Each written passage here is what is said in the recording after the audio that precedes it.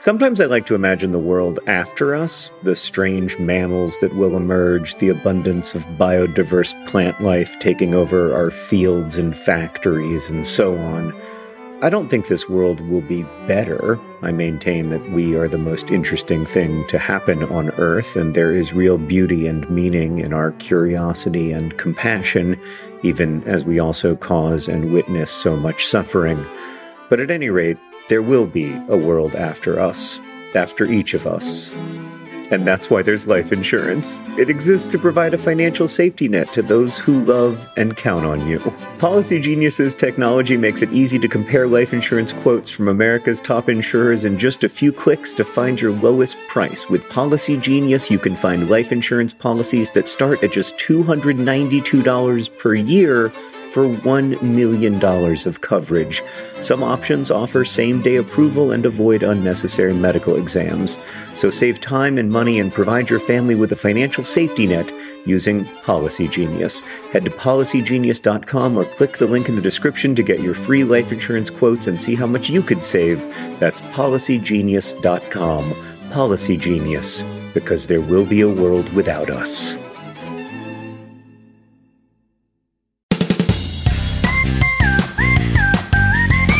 Hello, and welcome to Dear Hank and John. Or as I prefer to think of it, Dear John and Hank. It's a comedy podcast where two brothers answer your questions, give you dubious advice, talk about death, and bring you all the week's news from both Mars and AFC Wimbledon. John, what did the pirate say when he turned 80? What did the pirate say when he turned 80? Aye, matey. Oh, God! It's terrible. It's terrible. I do have some wonderful news for you this week. It's sad, but it's still really wonderful. Okay. Hank, it's out of Kentucky. I'm just going to read you the headline from the Associated Press. Kentucky town mourns its first female mayor, Lucy Liu, a dog.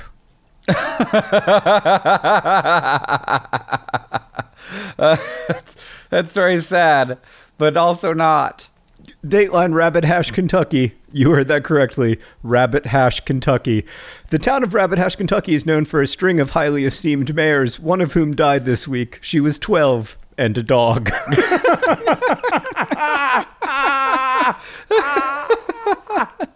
Yeah, because if it wasn't a dog, that would be a very different story. She was 12 and a dog.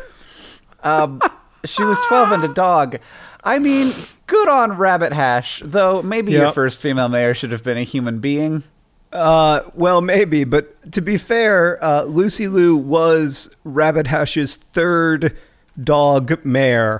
So they've had good luck with dog mayors in the past, I guess.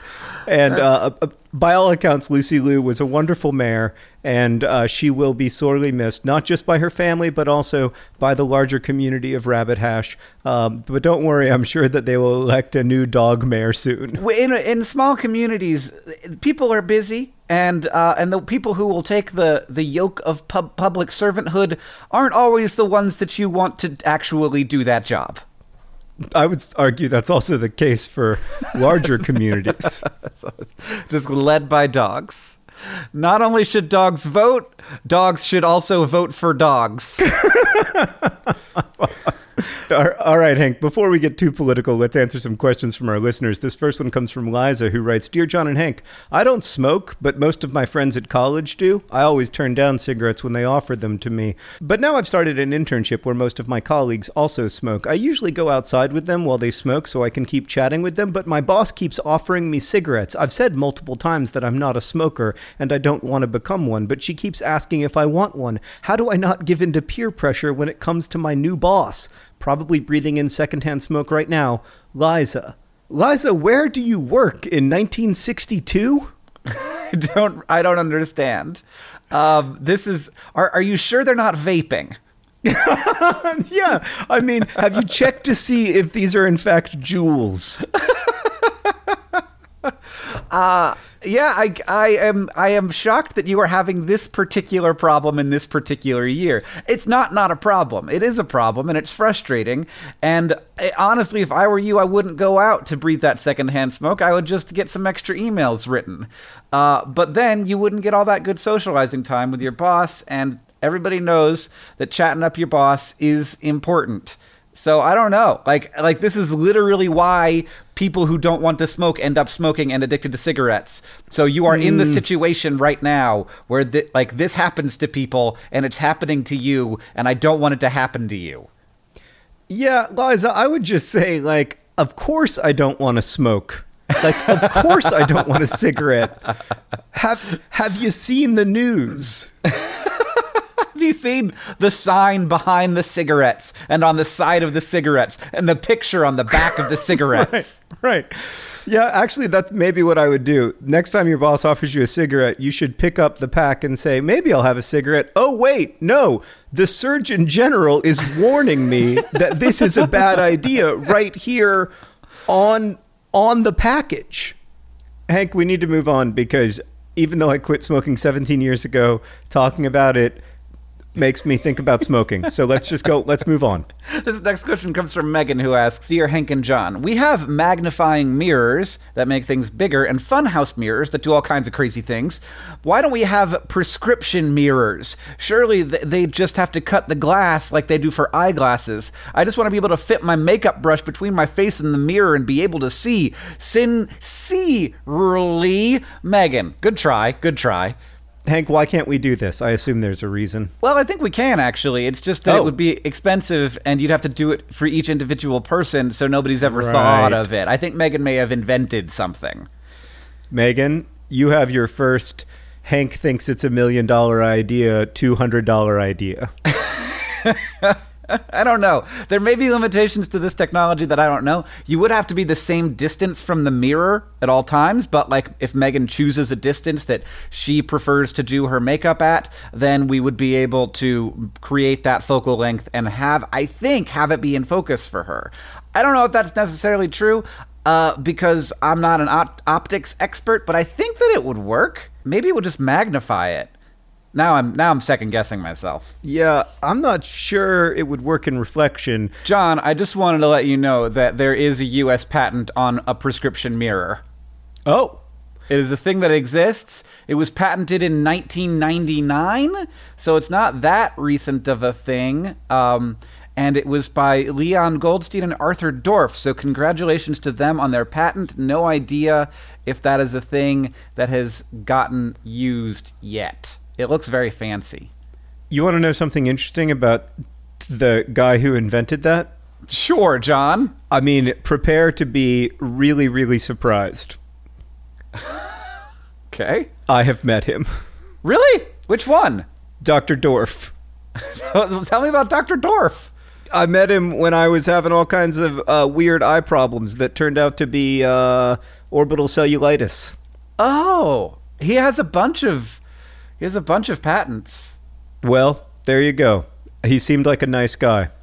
He knows a lot about eyes. So that's who you should talk to. Right? Call Dr. Dorff. That's the new podcast. Call Dr. Dorff. Oh my God, what a great podcast idea. Does Dr. Dorff have a podcast, or is he just wasting his life saving people's eyesight? I love it, though. I mean, if you have a name like Dr. Dorff, you can't not have a podcast. It's the rules. The answer is he does not have a podcast. Did you look it up? Yeah. Did you check? Of course he doesn't have a podcast. He's a 68-year-old obstetrician. He's an ophthalmologist, and also, now that I've seen a picture of him, I don't think I saw him. I think I might have seen one of his colleagues. Anyway, so there you have it. It has been invented. It's just not necessarily commercially available yet. Correct.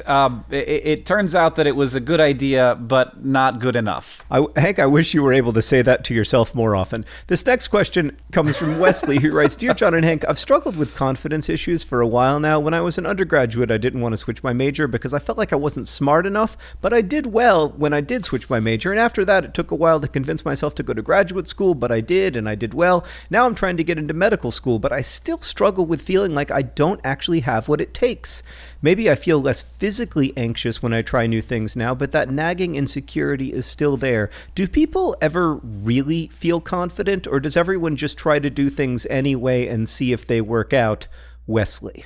In my experience, and of course this is different for every person, you end up feeling confident at something after you do it for a pretty long time. Like, so going into medical school is not a time in which I think most people will feel confident. They will feel confused and scared and not sure if they will be able to do this thing that many people end up not being able to do and dropping out of. And so, like, that's normal. And I think that people who go in feeling confident are just as likely to drop out as people who go in feeling like they're not sure. Yeah, Wesley, here's what I would say. I do not want a medical student who is brimming with confidence.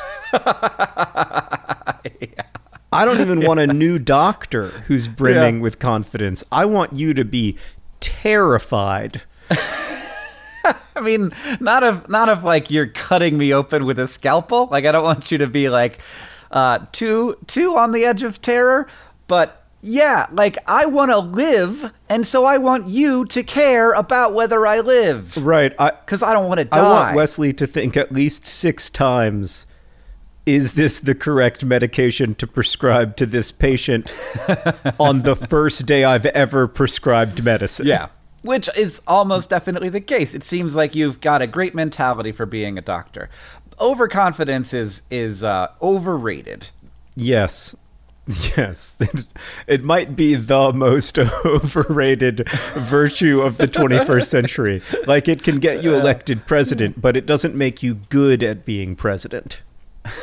That's a good example, John. Thanks. All right, well, before this becomes a political podcast, which would be a disaster, we're going to move to our next question from Jamie, who asks, Dear Hank and John, so in my family, it's still going to be political, John. I forgot about this question. So in my family, we share 2 cars among 3 drivers. Most of the time, my mom drives the minivan and I drive the Camry.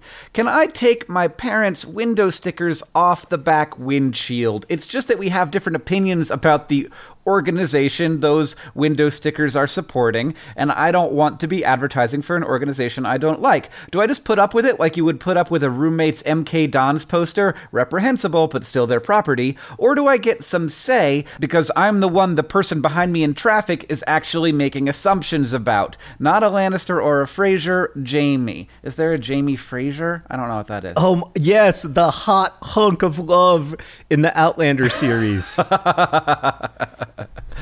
Oh God, Jamie Fraser. Whoo, doggy. What were we talking about? We were talking about bumper stickers, John. I talked about this one with Catherine, and she was like, "It's not your car. You can't do anything to it. Like, it's not your property." But then this is a great point at the end, because I do think things about people based on their bumper stickers, and I wouldn't want someone to think something about me that I don't believe. It's like, well, it's not a bumper sticker. It's a thing in the window that you can take off. That's then my question. Put back on. If it's removable and replaceable, they don't even have to know. Just do it. Right. And if it's a bumper sticker, maybe you could just like put a little sign up that covers it, or that says like, my mom likes this organization. Totally. You get a second bumper sticker with an arrow that says, my mom likes this, but I totally disagree. Then you just put it on the moment you leave, like you pull out of the driveway, stop half a block away, put it on, and then when you're coming home, you take it off. Or you could just get another bumper sticker that says there is a diversity of opinions among the people who drive this car. John, we need to make that bumper sticker. That is actually a really... Wait, Hank, I just accidentally had $1 million idea. There is a diversity of opinions among people who drive this car. Bumper sticker is now available at dftba.com. Right now, I'm making it available for pre-order before the pod goes up. Okay, it's there. Because of course that's true. I mean... most cars, I guess maybe most cars aren't driven by multiple people, but in my household that is definitely true, and there's a diversity of opinions in my household. Oren, for example, thinks that Woody Guthrie's car song is the only song.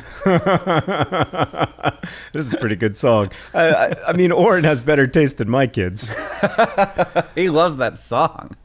Yeah, no, I think that is probably a good solution. I was thinking, what would I do if my roommate had an MK Dons poster? And the answer is that on my side of the room, I would be like, there is a diversity of opinions in this room about whether or not to support a franchise that stole their league place from another team. Anyway, I think this is a good solution. I think we've solved the problem for once.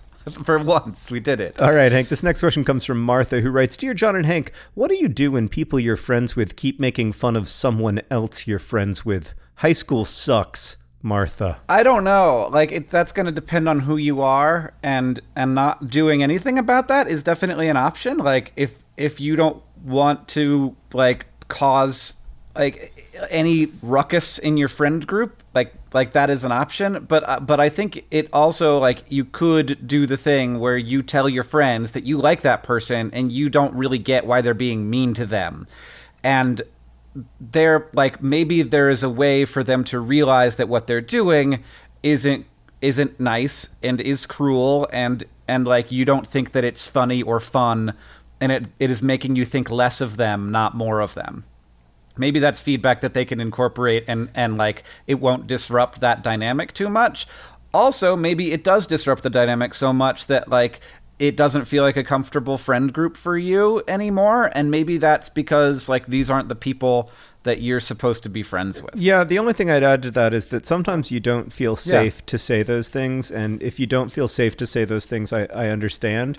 But I also think that, you know, the person who's being made fun of and who probably feels and is extremely vulnerable, if you can represent that person and represent their personhood to your group of friends, it might help them to see that the person that they're making fun of is not like an idea or an object, but is instead an individual human who has, you know, feelings and worries and fears and vulnerabilities just like anybody else.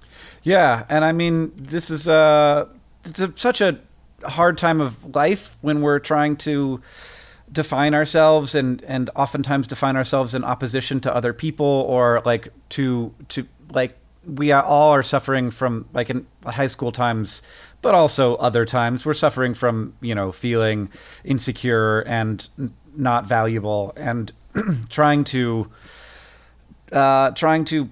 push down someone else to make us feel bigger, to try and shrink down the size of someone else to make us look bigger in comparison, is a way that we do that, but it's the wrong way to do that. And I think that, like, you know, realizing that, figuring it out, and helping other people figure it out is a really good thing to be doing if you can, but of course also sometimes you can't.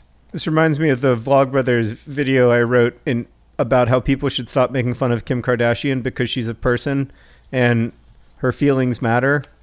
And I sent it to Hank and Rosianna, and they were like, this is not the hill that you want to die on.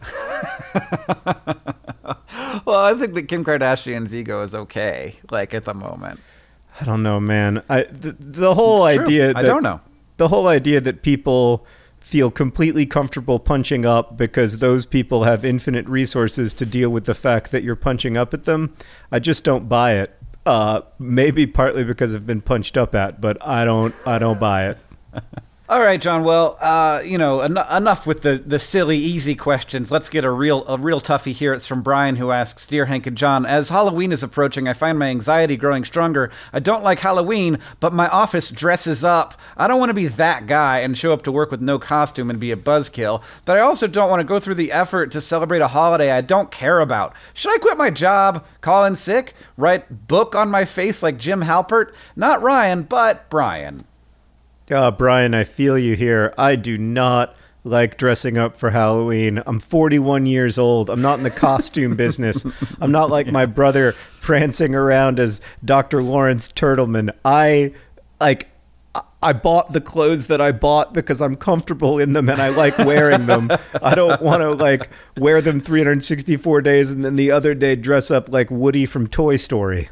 Is this like John has never had the thought, finally I get to be more expressive in my clothing? Yeah, no, I literally haven't. I actually didn't even understand that idea until just now when you expressed it to me in language that made sense. Yeah, I think calling in sick is not a terrible idea. Like, you totally get vacation agree. days, right? Yeah. Go to a thing. Go to indulge in a thing that you like doing. Whether that's like staying home and reading a book, or going to the go-kart place and owning all the little 12-year-olds celebrating their birthdays. Some of those 12-year-olds you can't compete with because they weigh so much less. True. It is a function of acceleration. I was go-karting recently, and this absolutely snot-faced 12-year-old passed me in humiliating fashion, then slowed down to let me pass them, and then passed me again. It was like, I liked that. Let's do it again. Yeah. I can do this whenever I want, nerd. Yeah, Brian, go-karting. That's a great solution. That's a great Halloween tradition. You just have to build your own Halloween traditions. So, like people who don't celebrate Christmas, sometimes they'll go out for lunch and then watch a movie by themselves or something on Christmas Day. You just got to build your own Halloween tradition so that eventually you will love Halloween. You just won't love it in the way that everyone else loves it. You won't be like into the trick-or-treating part of Halloween. You'll have your own Halloween rituals. I think that's a great solution.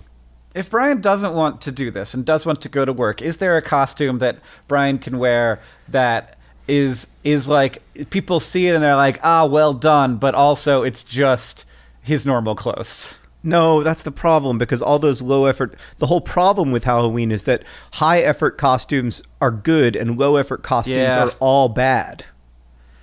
Yeah. Oh, God, I hate Halloween. Oh, Brian, you're stressing me out, reminding me that Halloween is coming. I gotta dress. My kids are gonna want me to do something, and they're gonna, Dad, why don't you dress? Why don't you? And then you maybe put on a witch hat, and everyone's like, oh, that's not a costume. That's just a witch hat. And you're like, well, I don't want to change pants for this event. One thing you might try, Brian, is going so hard on your Halloween costume that you humiliate everyone else in the office, and they just quit Halloween forever. Could you get 1 year for there to be a rule? The person who wins the Halloween costume contest gets to decide the future of Halloween costume practices. And the way that I would suggest going super hard for Halloween is I would suggest going to work as The Rock, Dwayne The Rock Johnson. Uh-huh. But instead of getting like a muscle suit or whatever, I would just hire Dwayne The Rock Johnson to go to your work on Halloween. And just wear your clothes. Wear your clothes, and he's just absolutely busting out of them. And he knows enough about your life. He's a good actor. He's a really good actor, actually. He is. That he can just follow along, and he can just make your office believe wow, This Brian became The Rock for a day. And then everyone will be like, Halloween's no good anymore. Brian's too good at it. I love the idea of paying someone to go to your Halloween party for you. Just anyone. And that's true. You don't have to hire The Rock. You could just hire a local actor to pretend that they're you. Yeah. Yeah. Just give Could you them do your that clothes. every day at work? I don't think so. I think it's an interesting idea. Local actor, I need to pay you to act like you're a database consultant.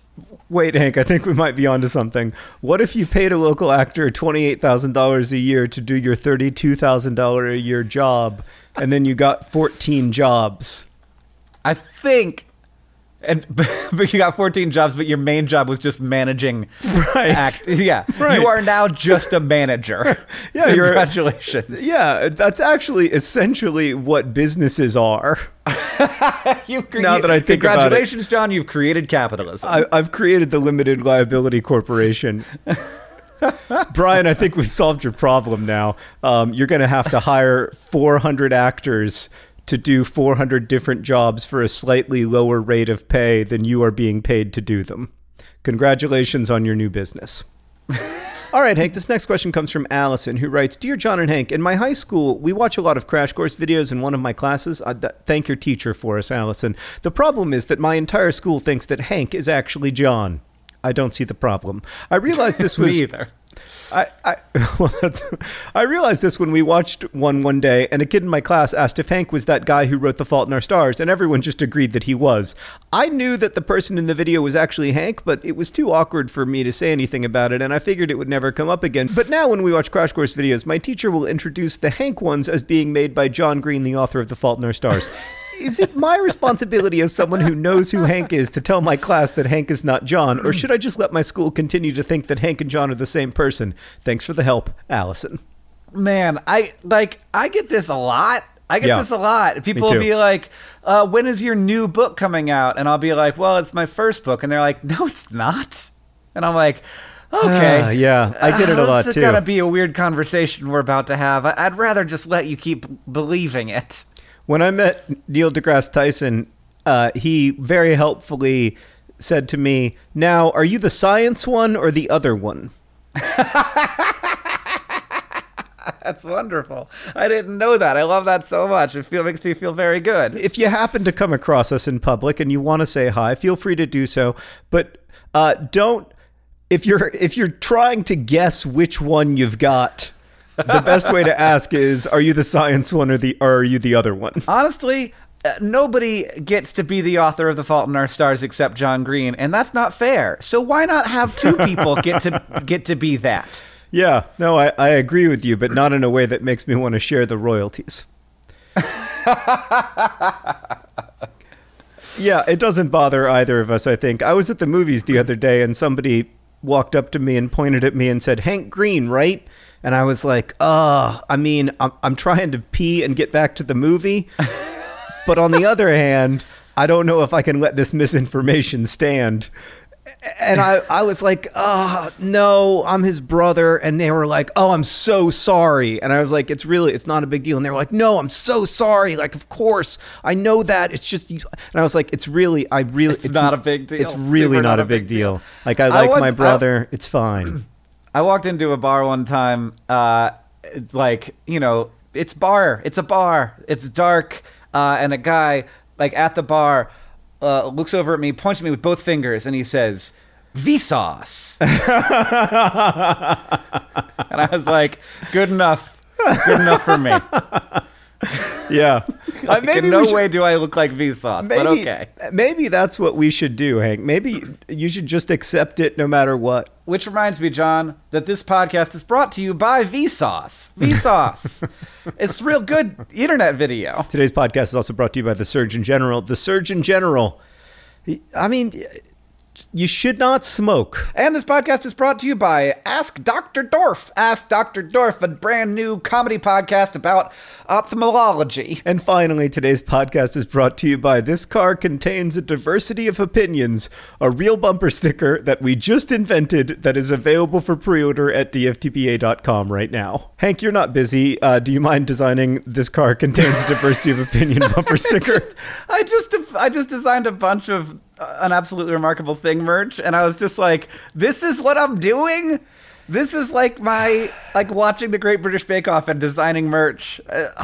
It's fine. That's good. I also think it's weird to design merch for a book that nobody's read yet, but here I am. Well, I think it's good that you are focusing on something other than the big, huge ball of stress in front of you, most of which you can do nothing about. Correct.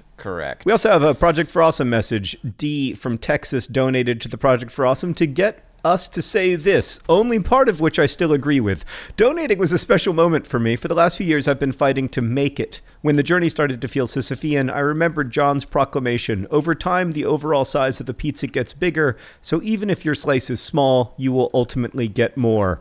Whenever I became disheartened, I clung to the truth resists simplicity.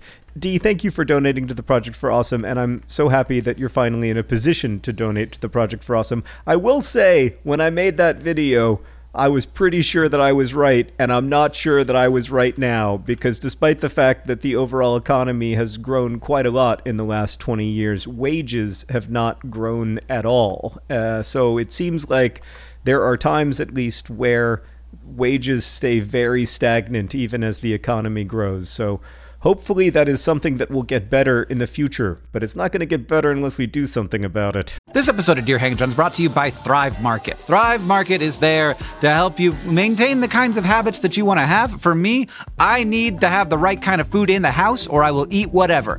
Oreo recently sent me some free fancy Oreos. They were weird. I ate all of them. I ate all of them in a week, and it was a problem. I can't do that. I need to have healthy, good stuff in the house, and Thrive Market can help you have healthy habits. It's a great go-to for all your grocery and household essentials, and the convenience of getting everything online and then just quickly shipped to the doorstep. It's a huge time saver. Thrive Market carries brands with great ingredients and sourcing methods. They got Amy's, Banza, Burt's Bees, Chobani, Honest Kids, Kind, Mike's Hot Honey, Oatly, Olipop, Poppy, Salt. I've never heard of Salt, but it's got 2 A's in it, so it has to be good. And as a Thrive Market member, you can save money on every single grocery order. On average, you can save over 30% every time. And they also have a deals page that changes every day. When you join Thrive Market, you are also helping a family in need with their 1-for-1 membership matching program. You join, they give. Join in on the savings with Thrive Market today and get 30% off your first order, plus a $60 free gift. I enjoyed my $60 free gift. I was surprised by it, and it was the kind of thing I wouldn't have bought. And then now I'm on the ghee train. They gave me free ghee. And I was like, I don't know what ghee is. But then I was like, oh, this is great. It's like butter, but it's different and more spreadable. Go to thrivemarket.com/DearHank for 30% off your first order, plus that free $60 gift. That's Thrive, THRIVE market.com/DearHank, thrivemarket.com/DearHank. All right, John, we got another question. This one comes from Connor, who asks, Dear Hank and John, I've been something of a regular at a Starbucks near my home, but I'm not sure I can ever go back. Yesterday, when one of the baristas asked me if my cups needed sleeves, I answered that it was already hot out, and I didn't think that they would need sleeves. After a pause, she laughed, but it could very easily have been out of pity. How do you return to a place where you've embarrassed yourself by making a terrible dad joke? Nobody puts baby in the Connor. You've just made another one. That's even way worse. Well, how do you return to this podcast after that name-specific sign-off? Well, this is a great question for Hank because he faces this problem on a weekly basis. It's all about being confident in your dad joke my friend. You got to be proud of whatever giggle you extract from anyone, even if it's a pity giggle. That's it. That is the answer. This next question comes from Cheyenne, who writes, Dear John and Hank, my roommate has a friend who likes to stop by unannounced, and things are starting to get out of hand. The last few times she's shown up, my roommate hasn't even been home, but she has to take a bus to get here, so it's weird to turn her away at the door. It's midnight now, and I really want to go to bed, but she's still here. Oh. She just spent the last hour pouring her heart out to me about how she has trouble making friends because she's incredibly sensitive and is going through some serious health problems, so I feel bad kicking her out. How should I let her know that it's time to leave without hurting her feelings? Oh boy, Cheyenne. Cheyenne, this is a proper problem, but I have to first tell you a story about a friend of mine who shall remain nameless. So Cheyenne, my first apartment in Chicago, which I shared with 3 roommates, had a door that was locked and none of us had the key, so we came and went usually through a back window, which sounds weird now, but at the time, we were 22. It didn't seem that weird. I don't know. It must have seemed weird. That's very weird. It didn't feel weird to me. Anyway, one day, I come home, and sitting on my couch is a friend of mine from high school whom I have not seen in 6 years. And my friend is watching the Cubs game, and I walk in through the back window as usual, and I see my friend watching the Cubs game, eating Honey Nut Cheerios out of the box, my Honey Nut Cheerios, and he just looks up at me and he says, "Hey, John." And we hung out for about 3 hours. He was in town for something, wanted to see a concert. We hung out for about 3 hours. He went to his concert. I have not seen him since. How did he find your window? But I am waiting. I am waiting for the day when I come to my house after work and he's sitting there watching a Cubs game, eating what is now probably Cinnamon Life, because that's what my kids like. I haven't eaten cereal out of the box in way too long. Oh, it's a pleasure. That sounds great. That sounds great. It's a Saturday morning joyride. cartoons and cereal straight out of the It's a box. Saturday morning joyride. But Cheyenne, you actually had a question, which is a toughie. And I think that they're like, this person is probably like reading your signals but not wanting to read them. So it's not really a problem of you sending the wrong signals. Probably you've said like, oh, I'm getting really sleepy, and you've yawned a bunch, and it's still happening because this person is looking for someone to lean on and is desperate for that. And you are the person who is there. Right, but you can't hold it. You can't hold this person's problems. You can't be this person's solution. And so I would think you need to talk first to your roommate, because your roommate is the ostensible friend here. Your roommate is the person who has the pre-existing relationship. I think you need to talk to your roommate and say, look, this person is coming by a lot. They're staying late. They're coming by unannounced. And that's not great. Yeah. Yeah, and it is sort of a, like, it's been a couple of times in my life where someone has kind of intentionally stayed until the chance for them to leave has ended. And then they're like, well, I can't go home now. All of the people who have cars left. And it's like, well, I feel like you made that decision. And so Right. they made the decision to come to this place not knowing, like to sort of put them in a situation where it's hard for them to leave, despite the fact that they didn't tell anybody that they were coming. It is kind of a manipulative behavior. That's not to say that they don't have legitimate problems and like they don't need help. They probably do. And the ways in which you are providing that support is good work, and you're doing that, but you are not required to do it any more than you already have. Yeah, it's tough though. I mean, It is tough, and I think that you absolutely, like, you should do what you can for this person, but like you should also go to sleep sometime. yeah, you got to take care of yourself too. In fact, you got to take care of yourself first. All right, Hank, one more question before we get to the all-important news from Mars and AFC Wimbledon. This question comes from Rachel. Dear John and Hank, I recently had to have a rib removed. Oh, My surgeon let me keep my rib. was that a conversation? Like, what does that look like? Do you want your rib, or do you say, who brought it up? I want to know who brought it up. I have a totally different take on this, which is, of course the surgeon let you keep your rib. It's your rib. Just because the surgeon cut it out of you doesn't make it theirs. I think that, like, yeah, I'm not expecting the surgeon to take it home. I don't want the surgeon to have a collection of ribs, but I do. At all. Yeah, great point, Hank. If there is a surgeon out there with a collection of ribs, they should be immediately removed from surgery forever. Yeah, I mean, that's one reason to keep your rib, is to just prevent Exactly. the hoarding instinct that some people might have to be like, well, I've got two. I might as well have more. I guess this is my collection now. It's like Right. when your grandma gives you like two like little antique glass candy jars, and then suddenly that's your thing. I mean, I would argue it's not exactly like that. But I see the analogy. Yeah. The thing is, you choose to bring home that first rib if you're a surgeon. And that choice is very weird. Yeah, so don't make that choice. Okay. Rachel, back to your question. How do I appropriately artfully display my rib? Oh, gosh. People have suggested scrimshaw or that I carve a picture onto my rib. I think I should just frame it and call it spare rib. What are your suggestions? P.S. Attached is a picture of my rib in a jar. And I have to say, it's bigger than I expected. Yeah, it is a hunk of bone. Let's see. I don't think that you are gonna develop the techniques necessary to scrimshaw your own rib. I just don't think that for this one task, unless you like want this to be something that you do more of, you scrimshaw other people's ribs. I think probably you're gonna want to give your rib to a professional scrimshaw artist. I totally agree with you. You go to the person who already has developed a talent for scrimshawing human ribs.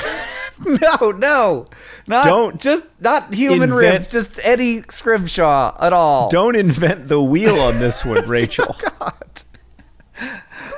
Have you talked to your surgeon about the possibility that they might be an expert in scrimshawing ribs? They have good fine motor skills, presumably. Let's hope. Boy, oh boy. I'm glad that you have your rib. It might just be for the closet. No. It's definitely for display. The more you can make it look like an art piece, the better it gets. The less it looks like it was your rib, and I have to say, looking at this picture with your rib in a jar, it looks a lot like it was your rib. The more you can do to kind of make it feel like art, the better it's going to work when people are like, oh, tell me about that piece. And you're like, oh, that's called spare rib. It's my rib. Maybe you need to get like a lot of sculpture, you know? Yeah. So there's a big wall of sculpture in your house and you can be like, this is a pot from the Indus Valley civilization. Sure. This, of course, is a bowl from Han China, and this is spare rib. My rib. My rib. Scrimshawed by legendary scrimshaw artist, my surgeon, Dr. Dorf. What a great Dr. Dorf callback. Oh my God. Yeah, sure. Because he works on ribs too. All right, Hank, it's time for the all-important news from Mars and AFC Wimbledon. The news this week from the world's favorite third-tier English football team. Two pieces of news. First off, Hank, as you recently found out, AFC Wimbledon has a new training kit sponsor. The sponsor of Wimbledon's training kits is an absolutely remarkable thing. A hit new novel coming out September 25th and available for pre-order now. Thank you, John. That's very cool and weird, and it's very cool and weird. I tried to focus most of the sponsorships on things that you like and you would be proud of and not make it too much of a Homer gift, but just couldn't pass up the opportunity to sponsor those training kits, not least because Wimbledon just needs extra money before we get into the new stadium. So anyway, happy to do it. I do prefer the sponsorship of the Dutch national Quidditch team personally, and also all of the robotics teams, which is just genius. But also thank you for my AFC Wimbledon sponsorship. Well, you're welcome. AFC Wimbledon in Football League One played Gillingham last week, and we won. We won 1-0, which is great. It means we kept a clean sheet and we won the game. So all around a good result playing against Barry Fuller, which was difficult. He played a great game, actually. But we did win the game. We won on a goal from Joe Pigott. You know what the Wimbledon fans sing when Joe Pigott scores, Hank? Tell me, John. They sing, feed the pig, feed the pig, feed the pig, and he will score. Is it true? It's true. If you feed the pig, he scores. All right. Excellent news. Hank, that win means that AFC Wimbledon have risen up from 20th all the way to the dizzying heights of 13th in the League One table, 8 points after 7 games. Hank, what is the news from Mars this week? We're just going to go with some fancy, like, Mars fan news, John. Yeah. An artist and PhD candidate in the Netherlands studying the formation of Jupiter's moons, Nick Oberg, created what might a mission to Mars on the SpaceX Big Falcon ship look like on the inside. So as we, have like seen that there's a lot of space inside of the potential ship capsule for the Big Falcon rocket, what's going to actually be inside of there is totally unknown and a mystery, and we don't have any way of planning that. But this artist took it on himself to just plan it out and see how those cubic inches would all be used. And it's got everything from vines growing on it to produce a little bit of oxygen, but also for aesthetic value. It's got a guy sitting on his space toilet. It's got bunk rooms for people. It's got transmission systems. It's got everything you need for a trip to Mars. It's even got a greenhouse for growing some leafy vegetables, which everybody's going to want. You know it. So when I was growing up, these cutaways of spaceships, these big books of spaceship cutaways would always be like so detailed and beautiful and weird, and you could spend so much time looking at them and finding new things. That when I saw this, I loved it. And if you want to see it, you can look up Nick Oberg's name. He's done a lot of Mars art. And has a really bare bones website that has all of that Mars art on it. So I suggest you do that. Probably if you just Google Nick Oberg, it's Oberg, you can find it. So thanks to Nick for doing some cool art, and if you want to delve into it, you can also see an article about it at Insider, which is at thisisinsider.com. It is pretty cool, but the main thing it makes me think, Hank, is that it seems like it's going to be very crowded in there. I mean, so much less crowded than previous missions, but yeah, you are going to be in there for a year with your friends, so. I mean, it's like being in a 400 square foot apartment for a year with your friends. Which is why they've done experiments, putting people in small containers and having them sort of stuck for years at a time together, and figured out how people can and can't get along in those situations. Astronauts are different from me. Yeah, they are, John. I just learned that not all of the astronauts, but many Apollo astronauts ate moon dust. They had done no chemical analysis on it. They didn't know what it was. They just tasted it. They just licked the moon, and I was like, there is no one less like John Green in the world. What a terrible idea. I can't, what the did they get their hands dirty with moon dust and then go back into the spaceship, take off their spacesuits and lick their hands? It was the 60s. Okay, Hank, I sure am glad I'm not going to Mars. Thank you for podding with me. It has been a pleasure as always. Thanks to all of you for listening. If you want to email us, you can do so at hankandjohn@gmail.com. We need your questions. It's how we make the pod. This podcast is edited by Nicholas Jenkins. It's produced by Rosianna Halse-Rojas and Sheridan Gibson. Our head of community and communications is Victoria Bongiorno. The music that you're hearing is by the great Gunnarolla, and as they say in our hometown, don't forget to be awesome.